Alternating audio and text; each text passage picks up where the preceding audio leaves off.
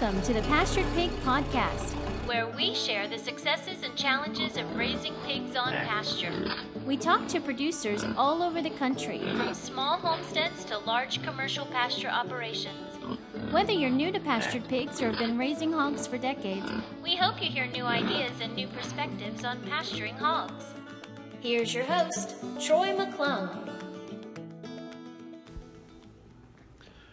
Hello everyone, this is Troy. I hope everyone is having a great New Year's, that so far 2020 has been profitable or successful, or at least you haven't screwed stuff totally in the ground.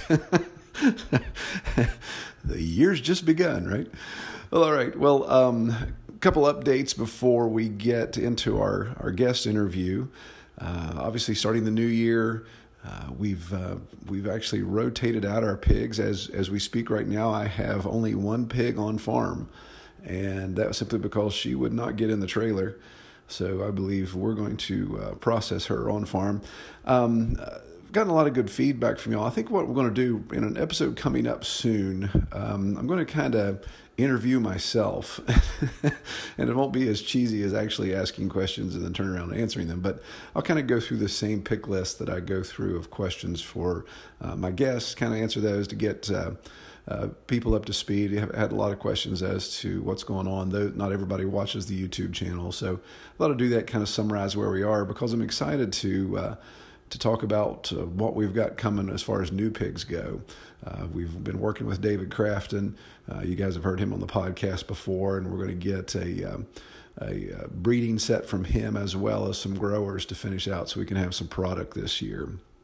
So we'll update that and detail that, do some backstory there as well. So look forward to that coming up. Hopefully that'll be as at least be as entertaining as our guests have been. We'll see.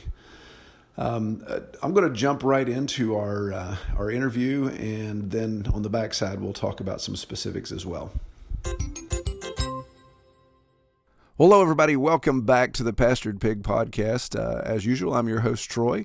If my voice sounds a little different, it's because it is that time of year, and I've got a pretty good head cold, so I'm going to try to keep the coughing and hacking to a minimum and let our guests speak. Tonight we have with us on the podcast Stephen Smith with Iron Bell Acres, and he's in Greensboro, just outside of Greensboro, North Carolina. So welcome, Stephen. How are you tonight? Good. How are you doing, Troy? Thanks for having me on. Hey, no problem, man. Doing well. Like I said, other than producing more byproduct than the alien in the movie Aliens, I'm doing all right. Oh, yeah, I understand that. Like I said, I'll try to keep from hacking and coughing in the mic here. All right, No so North Carolina, so you guys have been swimming a little bit like we have, haven't you? Yeah, we've been getting quite a bit of rain the last few weeks. We started off fairly dry, at least I guess, in compared to the monsooning that everybody on the East Coast had last year. But in the last, I think, 7 days, I think we've had somewhere close to 6 inches of rain, I think.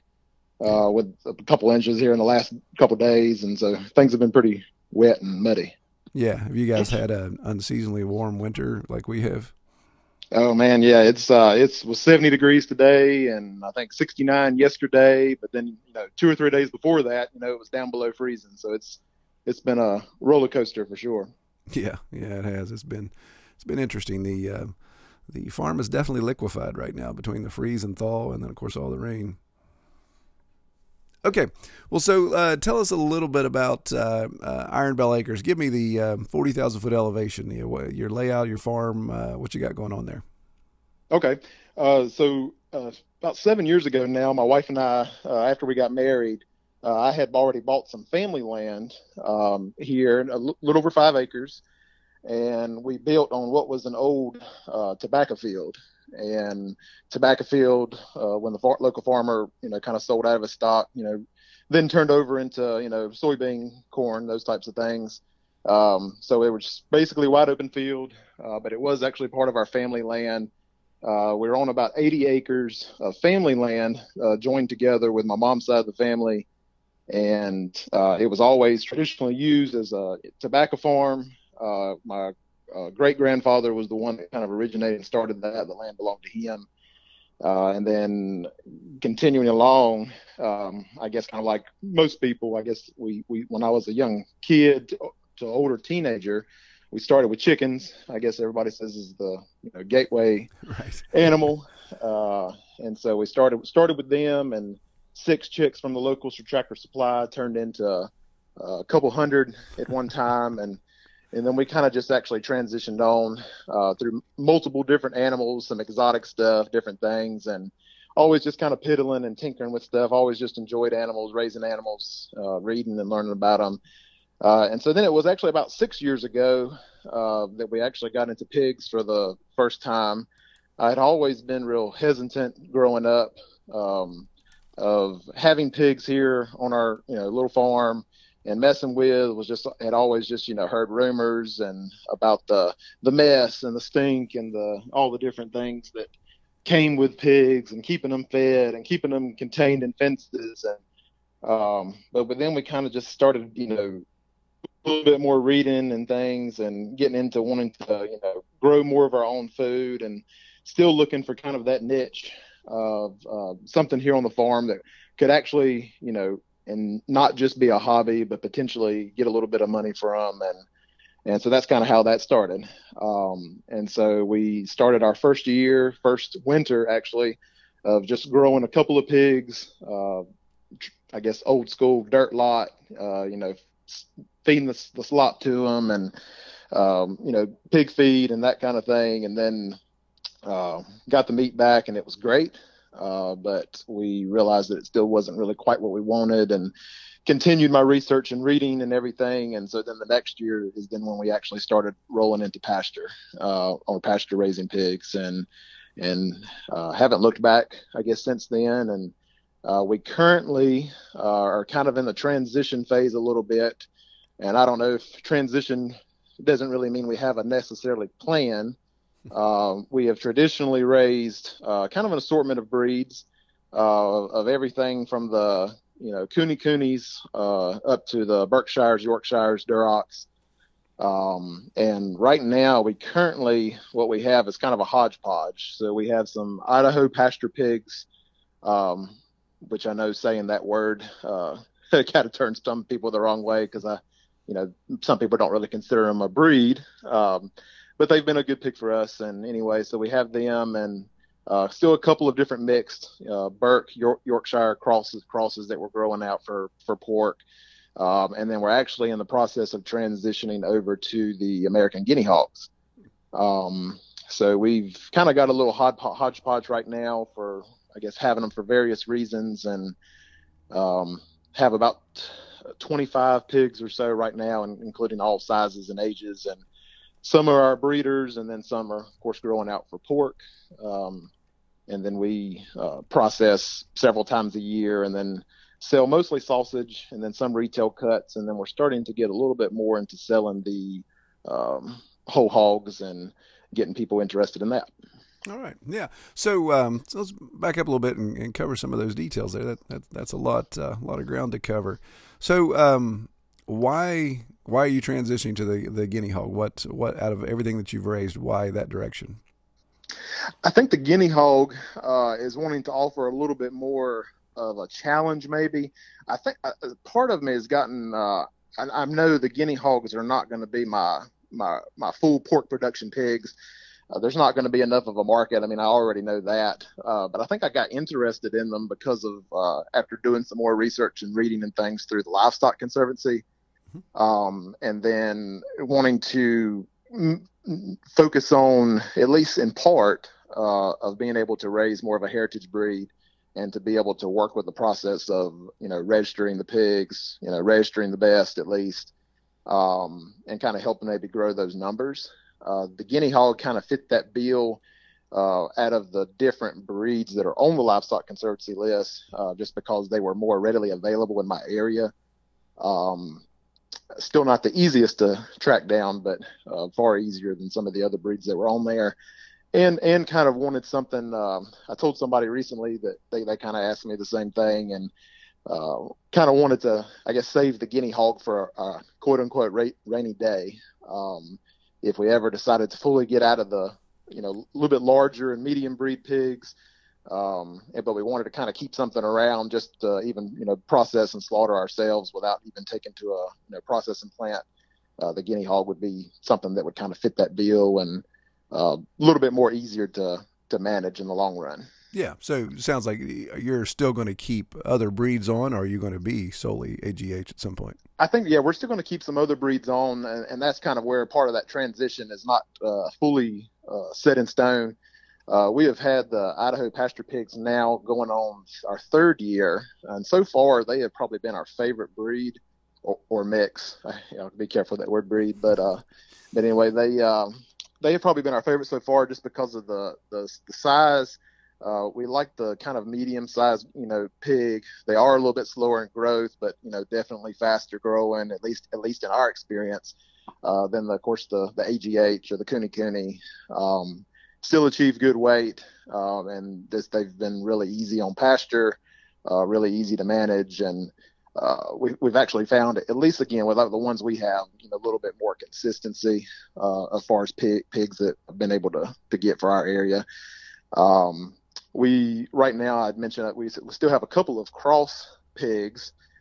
We have actually been able to, I guess you want to say, partner slash, kind of get some assistance from one of the local colleges, A&T State University.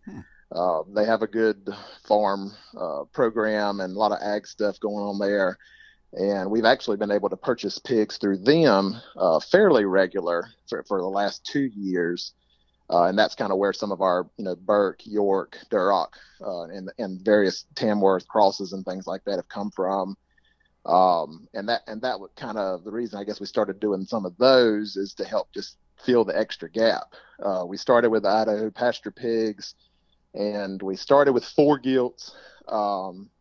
And after we originally had a boar and, bred and had litters. And so what we ended up doing was we kept the 2 better ones, ones that fared the easiest, had the biggest litters, and just were all around the, I guess, better pig. But the thing with that was then is we're, one of the only people around that has these Idaho pasture pigs. And so a lot of times we didn't end up kind of shooting ourselves in the foot a little bit, because we would, we'd had so many people interested in piglets that we would, end up selling too many, and then we would have some for pork. And then while all this is going on, about a little over 2 years ago, that's when pork sales really picked up. And so then we were, selling out of sausage and retail cuts really fast. Right. And so we had to be able to find some more pigs to be able to help fill that gap.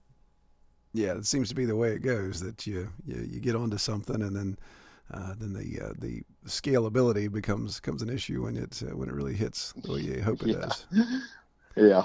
Well, cool. So you had mentioned, obviously, I think you kind of answered the question I had next to my head, but you had mentioned having breeders on. So you had a boar for the Idaho pastured pigs, but you're also getting some feeders from the local college and some other sources. So right now you kind of have an eclectic variety of breeds that you're just still kind of figuring out and putting, like you said, putting your transition game plan together. It sounds like. Yeah, we do, and I think we're going to slow back kind of off of getting pigs from the local university. Just because there was a little bit more inconsistency there as far as with the breeds we were getting, and then the quality and traits that they were then using to transition, or not using, but transitioning with onto pasture. And a lot more, with the pigs, we would get some that would fall right in line with the pigs that we had, as far as our guinea hogs and our pasture pigs, and not testing the fences and doing well on pasture and not tearing everything up. And then you would get, all of a sudden, we'd get this batch of 6 to 8, feeders, and they would absolutely just moon crater the whole place if you let them. And meat quality was a little inconsistent sometimes more with them, whereas we were sticking with our other breeds, you kind of knew what to expect. And then with some of the crosses, we didn't quite know. So I think we're really kind of slowing down off of those a little bit. And yeah. Hopefully, not sure if we're going to stick with the pasture pigs. We've actually had sold our breeding boar just a few weeks ago, actually. So not going to have any more full-blooded of those. But so we're not sure where the other direction or that other half. We know we're going to work with the guinea hogs a little bit. It's kind of a little bit of a hobby, more so or less with helping the breed.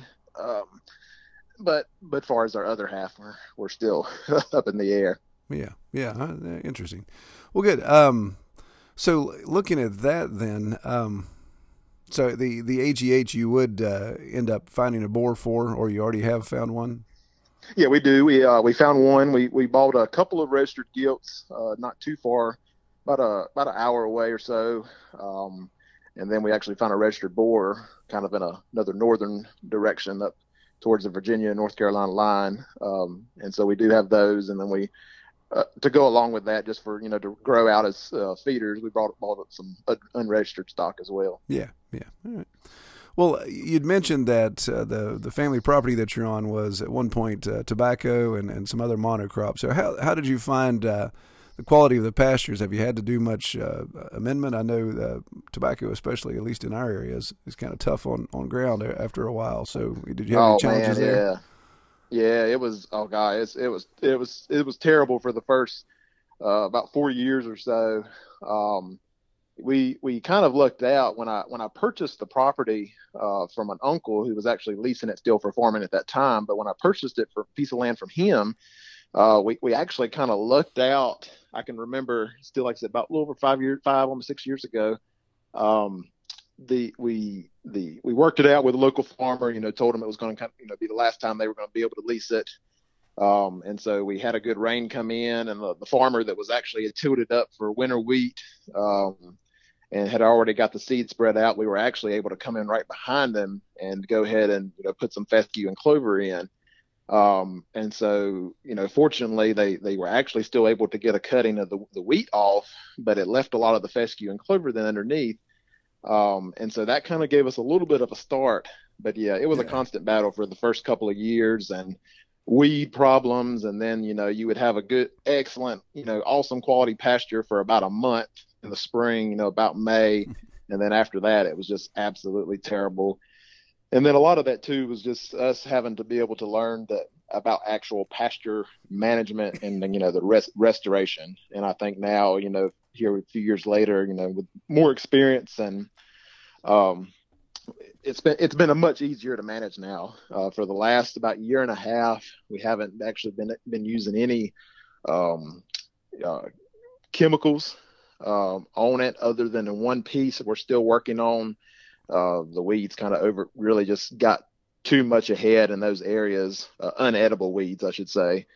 And so we're still working a little bit with that spot for our spraying, but remaining areas we've been able to keep a really good quality with. And a lot of that I think has been too with us, managing it better, resting it more in the winter time. And then when we have wet spells like we have right now, I think I told you before we came on, like some people say, we're growing mud more than we are other animals. And, it's so when it gets real wet, we're able to put them up and pigs up in sacrifice areas. And we have various other animals and things that run through with the pigs too. So it's definitely been more of a juggling and balancing act for getting the pasture in better quality. But I think we're finally starting to get there.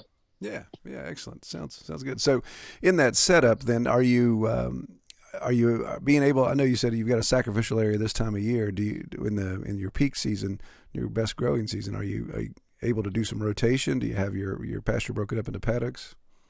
Yeah, so it is broken up into paddocks. We have about 4 main areas of pasture. So there's about 2 acres of pasture that we have broken up into 4 paddocks. From the smallest one, we call it kind of the nursery areas, where we like to move the pigs in the spring, especially with the with piglets after they farrowed. That's only about a 1/4 acre, and then the largest section is about 3/4 of an acre. And so we rotate the pigs through those different areas. We don't really do like a regular, I'm going to rotate every so many days. Usually we've been able to keep that consistent enough that we can actually let them be on the whole area for a more extended period of time. I know on like that 3/4 acres, paddock, usually we run anywhere between about 15 and 20 various sizes. We can keep them out there for a pretty extended period of time. And then we're very fortunate we connect up to, of course, like I said, family land. And so there's about 5 to 6 acres of woodland area that we have that connects to our property. And so we get to use that as well. It's a really big help to us, especially this time of year. Of course, it's very wet down in there too, but it also a lot more foraging for the pigs, and the acorn crop was just really good out there this year. There's a lot of hardwood, oak, and hickory, so that provides a lot of foraging and grazing opportunity for the pigs. And it helps too because it's, like I said, we're right out in the middle of what used to be a tobacco field, so we had no trees on the 5 acres other than what bordered our property. So that wooded area really offers good, cool shade in the winter time, and actually connects up to a neighbor's pond that actually comes through his fence line. And so our pigs are able to drink from that in the summer. And so it really offers a lot of benefit to us. Yeah, no doubt. That's a nice benefit to have your real access water there. Yeah. All right. Well, let's talk about your feeding. What are you supplementing? Obviously, with good pasture and it sounds like a little bit of woodlot forage. What are you doing for primary feed? So we do a 14% pig grower. We get that from a local co-op, Southern States. We consistently feed that as a ration. And then this time of year, which, I mean, again, it really hasn't gotten that cool really yet, but we actually supplement too with soaked and fermented corn. So those are kind of the 2 extra main supplementations. And that's really about all we do these days. We've gone through trial and error of going to local produce stands and getting extras, and in the spring and summer, and we've done we'll show up at the pumpkin patch and ask for all the pumpkins and different things, but there's about 2 times a year, usually early fall, that we do have a local orchard that we are able to get some peaches and apples from. But for the most part, we pretty much try to be consistent with just supplementing with the pig grower. And then, like I said, this time of year, we feed a little bit of the fermented soaked corn. And that's usually more just to our breeders. We don't feed a lot of the fermented or soaked corn to our grow outs or to the ones we use as pork. Mm-hmm. Just because we keep them separate this time of year too. Yeah. Now, you mentioned you had a lot of variety in age. Do you try to get to where you have X amount of processing days a year on the calendar, or you just kind of arbitrarily go out and grab who looks to be the right size when the time comes? Yeah. So this time of now for the last year and a half, when, like I said, we got our meat handlers license for North Carolina about a little over a year and a half ago. And when we started selling it, other than we were just using it for personal use and family before that. But we try to have the litters twice a year, or have been, with our Idaho pasture pigs, and a couple of different crosses that we've had. And then, keep a few. We've kept a few of each of those litters. And then, like I said, we're supplementing with also buying, pigs from local university, from their farm, so that we can constantly have a, revolving door. I think I told you we have kind of shot ourselves in the foot because we've actually, sold too much pork. And so it's like, then we run out, and then we don't even have enough for, family use almost. Or we actually have to start going into the family stores, I guess if you want to call it, right, yeah. to be able to actually sell some. It's like, you got this customer that's repeat, and they're like, man, Steven, I really need this for a meal or family get together coming up. Can you hook me up? And it's like, oh, okay. But then, and then it's funny. My dad and I are actually kind of in everything together. And oh man, he gives me a hard time all the time, because what we do is, when we process pigs, we have X amount that goes into our, USDA inspected freezer that we sell, and then X amount goes into our personal freezers, at my house and my folks' house. And I, normally I go over to my folks' house and I take stuff out of theirs if I need to sell some before I take it out of mine. So, my dad gives me a hard time about that. Right. Yeah, exactly. Yeah. Yeah, I had a good friend. A couple of years ago, he calls me and said, "Man, I need more bacon." I was like, "I'm sold out of bacon." He's like, "You're telling me you don't have any bacon?" I'm like, "Well, I don't have any bacon to sell. I've got bacon." I said, "But it's personal use, and I don't go out in the middle of the wintertime in knee-deep mud not to have bacon anytime I want to." He was giving me a hard time. He's like, "I can't believe you won't sell me any of your private stash bacon." I was like, "Well, there's a certain line you just can't cross." Oh no, yeah, the bacon's right on up there. I can part, maybe a pack or two of pork chops with you, but Right. Yeah. the bacon and for me, my favorite, my shoulder steak. So that's usually one I'm not too willing to part with very easily. Like I say, Exactly. especially if I'm supposed to be, technically sold out. But Yeah. That's what I told him. I said, you're just not good enough a friend to do that. So, yeah. All right. So let's talk about some of your sales a little bit. So you said just up until about last year you were raising enough for personal consumption. What tipped you over into the sales arena? What made you stick your toe in that water? yeah, I just love talking with folks about the pigs and animals and stuff here on a little farm and just growing out and I think that's what really started it was just talking to friends and even some family and coworkers and just having conversations about kind of what we were doing because again most people I feel like especially and it might be I'm sure it's like that everywhere but here central North Carolina here in the southeast old timers, I guess if you want to call it, everybody back in the day, would have pig, and everybody, slot fed pig and corn fed pigs, and down here, I don't know if you guys have this brand up there or what your local one is, but we have this, one particular company that sells in a lot of the grocery stores, and Mm. they're technically considered a local company, but they are, a commercial operation, and Yeah. Yeah. everybody kind of wants to compare, your product and your sausage to them, and Mm-hmm. so I think just the initial conversations, I guess, is what originally started wanting to sell, and then realizing that I liked it. I like talking with people and interacting with them about it, and it just kind of really took off by word of mouth from there. I think sausage really continues to be our biggest seller, and we just had Christmas a few weeks ago, and everybody wants to stock up on sausage for the holidays and having family in town, and so it's just kind of where word of mouth has really kind of took it off too. That and our Facebook page, getting a lot more attention and people interested in what we're doing. Yeah, and that was what was going to be my next question. So, word of mouth, obviously, people that listen and the people that are talked to on the podcast, always these different processes they do for marketing and getting their sales out. So, word of mouth, of course, is that start. And then you touched upon the next one, so your social media. So, what strategy do you have when it comes to social media to try to get sales generated, to get interest going? So I guess a lot of it has been more of I guess maybe the homestead side of it. On our page, a lot we post a lot of recipes and meals and things that we make out of our pasture pigs and our chickens, poultry that we do. But that poultry is just for personal use. We don't sell that. It's just getting people interested in it like that. And then I think really, I mean, I just a quick Google search you can look up ideas on how to kind of share your social media presence for a small business and that kind of thing. And I think I, did a little bit of that months ago now, and we were able to, do some little giveaways or like a drawing to, be able to kind of attract people to the page. And I mean, we grew from, just about 100 followers on.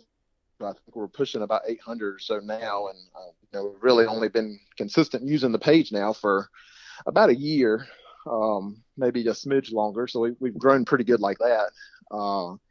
I found that, with social media, I guess like kind of like all of us, you kind of get invited to a page by a friend, and you're like, oh, well, I like you, I'll support your business, or, I'll support your, your cousin's business.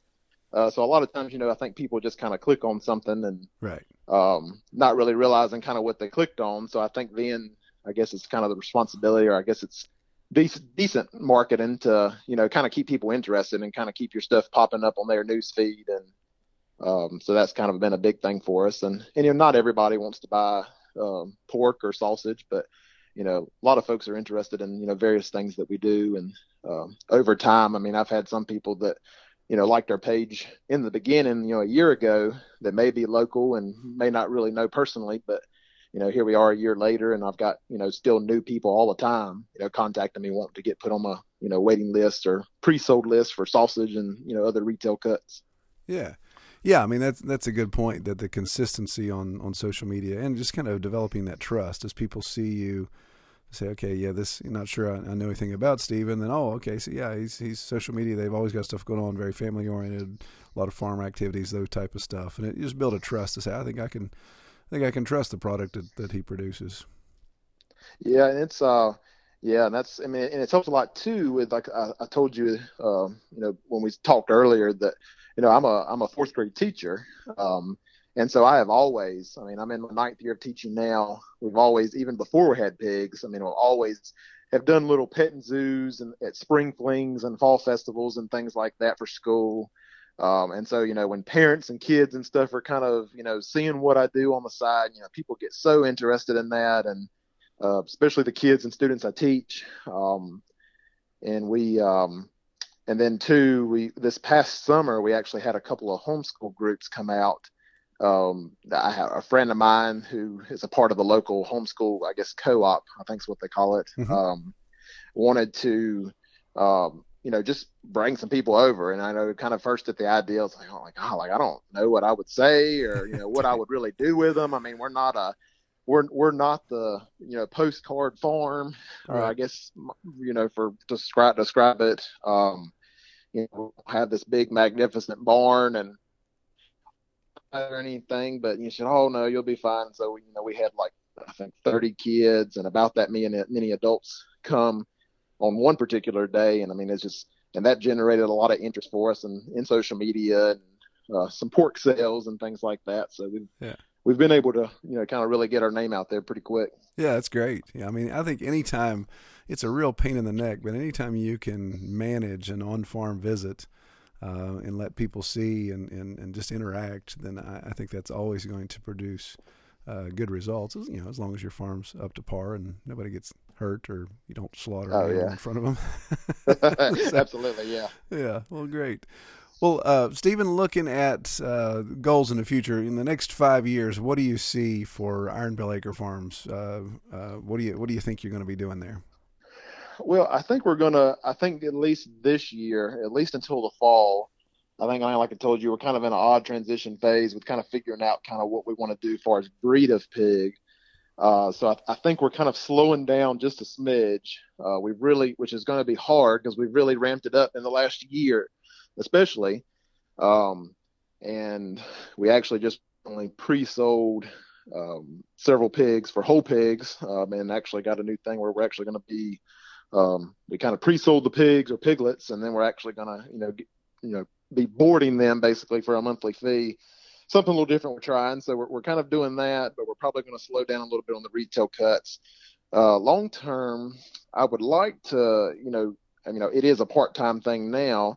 And I get probably keep it a part-time, but I would like to, maybe ramp it up a little bit with, more processing dates. And, I tell my wife it's, my goal is to be able to have a nice little, just kind of, small building out, at the entrance of our driveway where our sign and our Iron Bell is, and be able to, put multiple freezers in there and just kind of have a nice little farm store and, partner with a couple other local folks that do different, goods and produce and things throughout the year. And, just kind of continue just working with the community. I don't think short term or long term we want to, become too big. I think we could potentially if we wanted to, but, I like working with kids and kind of what I do for my full-time thing. So we'll just kind of continue working with the community and kind of sharing what we're about, and, showing people that, raising animals on pasture and outdoors is,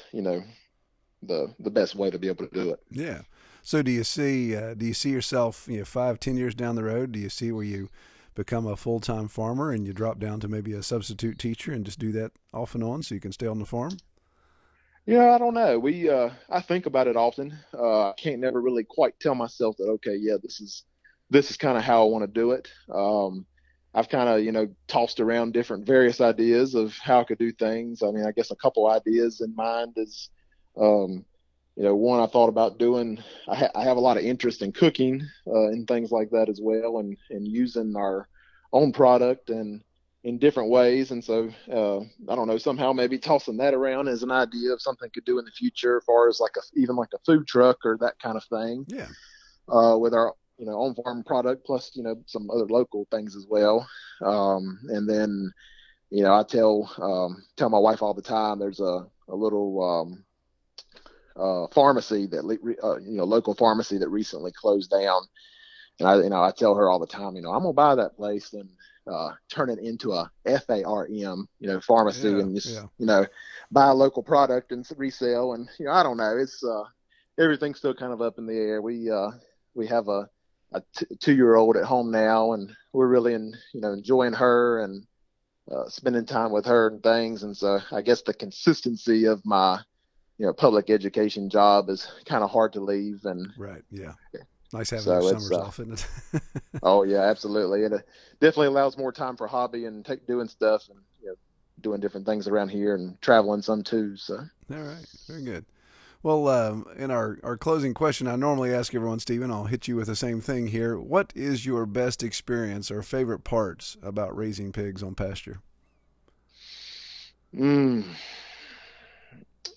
Troy, I hear you ask this question every week, and I thought I would have an answer prepared.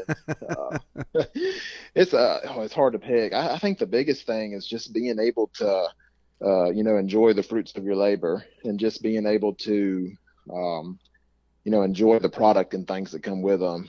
I have people, co-workers especially, it seems like, ask all the time, how could you eat your own animal and, thing you raised? And, I think I really have kind of stuck by that, and really 100% feel, that saying that, I guess, I don't know if he, coined it or started it, but Joel Salatin says about, the animals have, the best life you can possibly give them, just one bad day. Yep. And absolutely. I think that is, really been what we've kind of held to, and just really, respect that, what the animal is a part of God's creation is, providing me and my family, and it offers up opportunities to be able to talk to folks about it as well. Absolutely. So I guess that'd have to be it. Great. Awesome. Good answer. I like that. All right. Well, Stephen, if people want to learn more about your farm, I think you kind of touched upon that, but if you would give us some details of where they can find out more about you. Okay. Yeah. So right now we don't have a website. It's just pretty much everything is through Facebook. Is our only social media presence. And usually the easiest way to find us is to type in the @ symbol and then Iron Bell Acres, one word. That usually pops our farm page up the quickest. If you just type in Iron Bell Acres, I know I've had folks tell me that you get some Iron Bell other things, various social media stuff. Right. But anyway, so yeah, it's Iron Bell Acres is our farm name, and that's how you can track us down on Facebook. Excellent. All right. Well, man, I pray that things dry out for you as we're hoping they do here as well, and hope you have a good beginning of the year. Or you as well, and Troy, I appreciate you having me on, Troy. I appreciate it. All right, good talking to you. All right, well, I appreciate Stephen taking the time to talk. Enjoyed that conversation there that we had. Be sure to check out his links that he provided, and we'll have those down in the show notes, of course. Before we wrap up, I need to apologize to people. I always do my call to action to say, hey, go to our website, redtoolhouse.com, click on the Pastured Pig Podcast link. You'll see a little form, a couple simple questions. You can fill that out, and that way I can follow up with you about getting you on the podcast. Well, I realized, and I don't know, quite honestly, I don't know how long that form has been inactive. It acts like it's working, but it just goes into the abyss. So some of you all have completed that form and probably are thinking, well, that dirtbag hasn't called me or had reached out to me. He must not want to talk to me. That is not true. And I apologize if you all have filled out that form and you have not heard from me and you would like to be on the podcast or you'd like to suggest somebody or topics. If you wouldn't mind, please go back and do that again. I do have the form fixed and I have some double redundancies in place there. So I apologize, but if you go fill out that form, then I can get that information now and we'll get you scheduled to be on the podcast. I'd really like to get a robust schedule into 2020 of people that have yet to be on or people that have been on already and want to have specific topics. So just let me know through that form if you would, please. Well, I pray everyone has a great week and you get to spend some quality time out in the pasture with your pigs. Okay, take care. We hope you have enjoyed this episode of the Pastured Pig Podcast. To learn more about our podcast or to submit topics or recommend guests for future episodes, visit redtoolhouse.com.